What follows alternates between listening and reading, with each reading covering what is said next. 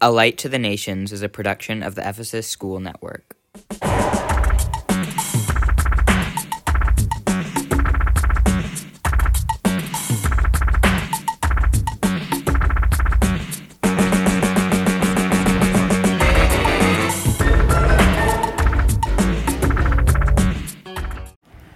Just as we say the most important factor in the business of real estate is location, we could also claim that for the learning of Scripture, the most important thing is function, function, function. Welcome to Episode 4 of A Light to the Nations. I'm your host, Father Fred Shaheen. When we hear the biblical story, we should remember that what we are hearing is, first and foremost, a story. Its purpose is to teach, and the teaching is communicated through the words themselves. Any attempt on our part to historicize the text is problematic because it impairs our ability to actually hear the story in the way it was intended to be heard, as a story.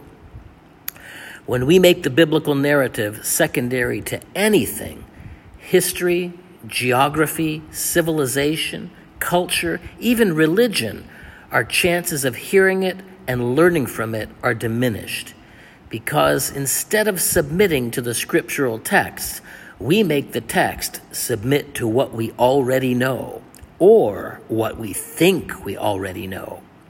And doing that hinders our ability to hear. It makes understanding practically impossible. How are we going to actually do what Scripture teaches if we can't understand it? And how are we going to understand it if we're not really hearing what it wants to say? To illustrate the relationship between the words and our understanding of the message, listen to the following passage from Luke chapter 24. Then he said to them, "These are the words which I spoke to you while I was still with you, that all the things must be fulfilled which were written in the law of Moses and the prophets and the Psalms concerning me." And he opened their understanding that they might comprehend the Scriptures.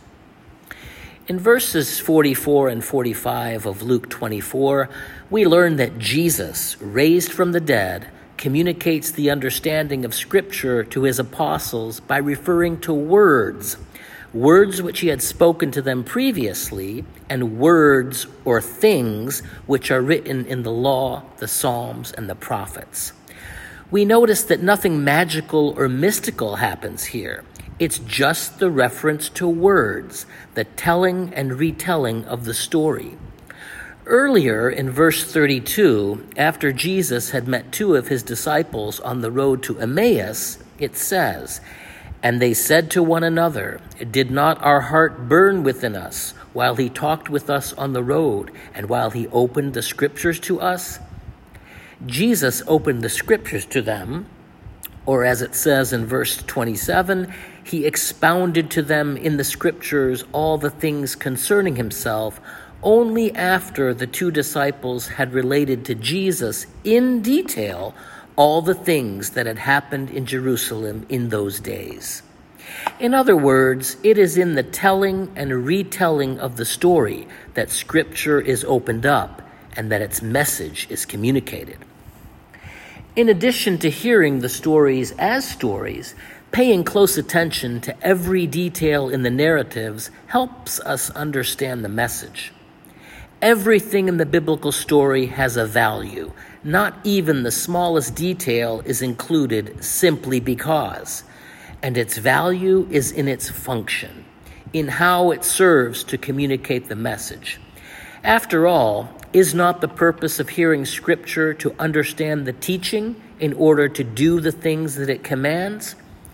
When we focus on the words themselves, when we pay attention to the smallest of details in the story, concerns about historicity become less important and ultimately irrelevant. To better understand how this works, let's look at an example. Chapter 4 of the Gospel of Matthew includes an account of the beginning of Jesus' public ministry and the call of 4 of his disciples. On the surface, Not much seems to be happening other than Jesus calling the four, their response, and the beginning of his work of teaching, preaching, and healing. Let's hear verses 18 to 23. And Jesus, walking by the Sea of Galilee, saw two brothers, Simon called Peter, and Andrew his brother, casting a net into the sea, for they were fishermen. Then he said to them, "Follow me, and I will make you fishers of men." They immediately left their nets and followed him. Going on from there, he saw two other brothers, James the son of Zebedee and John his brother, in the boat with Zebedee their father, mending their nets. He called them, and immediately they left the boat and their father and followed him. And Jesus went about all Galilee, teaching in their synagogues, preaching the gospel of the kingdom, and healing all kinds of sickness and all kinds of disease among the people.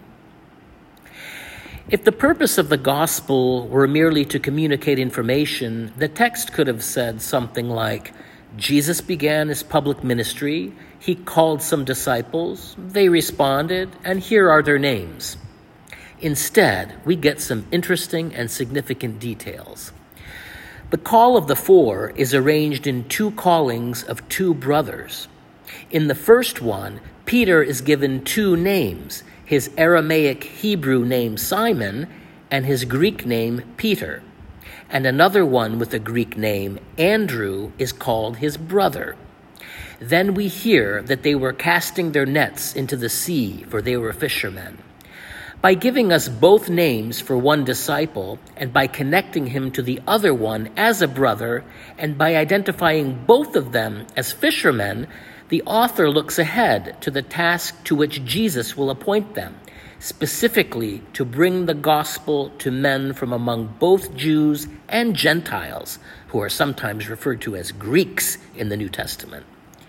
The apostolic mission to the Gentiles is reinforced by another detail, that Jesus was walking by the Sea of Galilee, which in the story functions as a passageway from Judea to the non-Jewish world.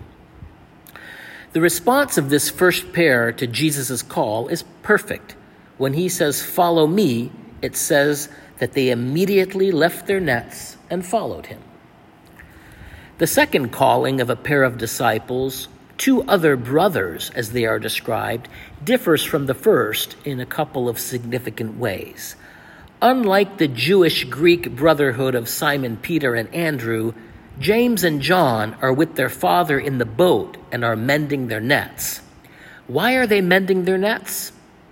Were their nets overtaxed with such a large haul of fish that they needed repairs?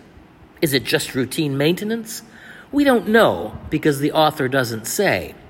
But consider this, given the limited space in the telling of this story, that the author chooses to tell us that Zebedee and his sons were specifically not doing the thing that a fisherman does, not casting their nets into the sea, but rather mending them, is significant. The two brothers are said to be with their father, Zebedee. Who is Zebedee? We don't have any other reference for him in the New Testament, but in the book of Joshua, we hear mention of someone with that name. But the children of Israel committed a trespass regarding the accursed things. For Achan, the son of Carmi, the son of Zebedee, the son of Zerah of the tribe of Judah, took of the accursed things. So the anger of the Lord burned against the children of Israel. That's Joshua chapter 7, verse 1. Here it is Achan, called a son of Zebedee, someone of the tribe of Judah, that contravenes the command of God by acting in his own self-interest, by keeping part of the spoils at Jericho. We should note that Zerah means seed in Hebrew, so calling him the son of Zerah of the tribe of Judah makes him function as a stand-in for the Judahites at large. Additionally, the way English translations render this name in Joshua differs from the way it is rendered in the New Testament, and that gives the impression that we are dealing with separate individuals. But textually speaking, since the original Hebrew contained no vowels, and the Greek is often a transliteration of the Hebrew, there isn't a need to make any distinction between Zebedee in Joshua and Zebedee in Matthew. Often, while attempting to historicize the biblical text, English translations will ignore the functionality of names, and as in the case here, obfuscate an important connection between texts. In Matthew, it is primarily James who is identified as the son of Zebedee, along with John, who is called his brother. Surely the text here is not so interested in letting us know who is who and how this one and that one happen to be related to each other. In Semitic languages, the expression son of means that a person is just like the one who preceded him, just like his father. They are, as we like to say in English, cut from the same cloth, like father, like son. The expression is commonplace in the Bible. For example, listen to Jesus' stern rebuke of the scribes and Pharisees, the leaders of the religious community in Jerusalem, in chapter 23 of the Gospel of Matthew. Therefore, you are witnesses against yourself that you are the sons of those who murdered the prophets. Fill up then the measure of your father's guilt. So here in chapter 4 of Matthew, James and John are with their father Zebedee in the boat when Jesus calls. As sons of their father, they are doing what he does, which is not the work of a fisherman.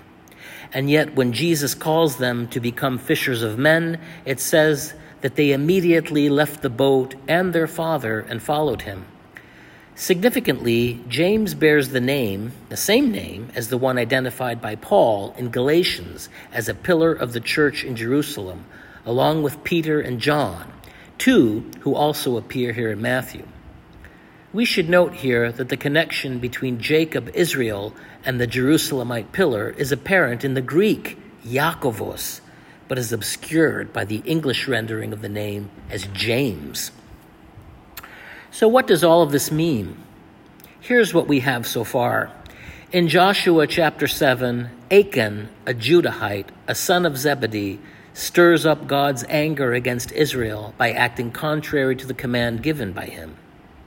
In Matthew chapter 23, Jesus rebukes the scribes and Pharisees, the leaders in Jerusalem, the religious center of Judea, and calls them sons of their fathers. And in Galatians, Paul refers to James, Iakovos, as a so-called pillar of Jerusalem, and also associates him with the circumcision party, ones who stood in opposition to the true gospel by reducing circumcision to a matter of the flesh. In the call of the 4 disciples in Matthew 4, the author is presenting us with 2 different responses to that call. The first one, with Peter and Andrew, is more positive. The response is immediate and unequivocal, and the combination of Hebrew and Greek names looks ahead to the mission of the apostles to the Gentiles. The second one, with the 2 brothers, is more ominous. The reference to Zebedee anticipates literarily the conflict related by Paul in Galatians, namely the betrayal of the gospel by one who bears the name of Jacob, Israel, and who is presumed to be a pillar of the religious center in Judea.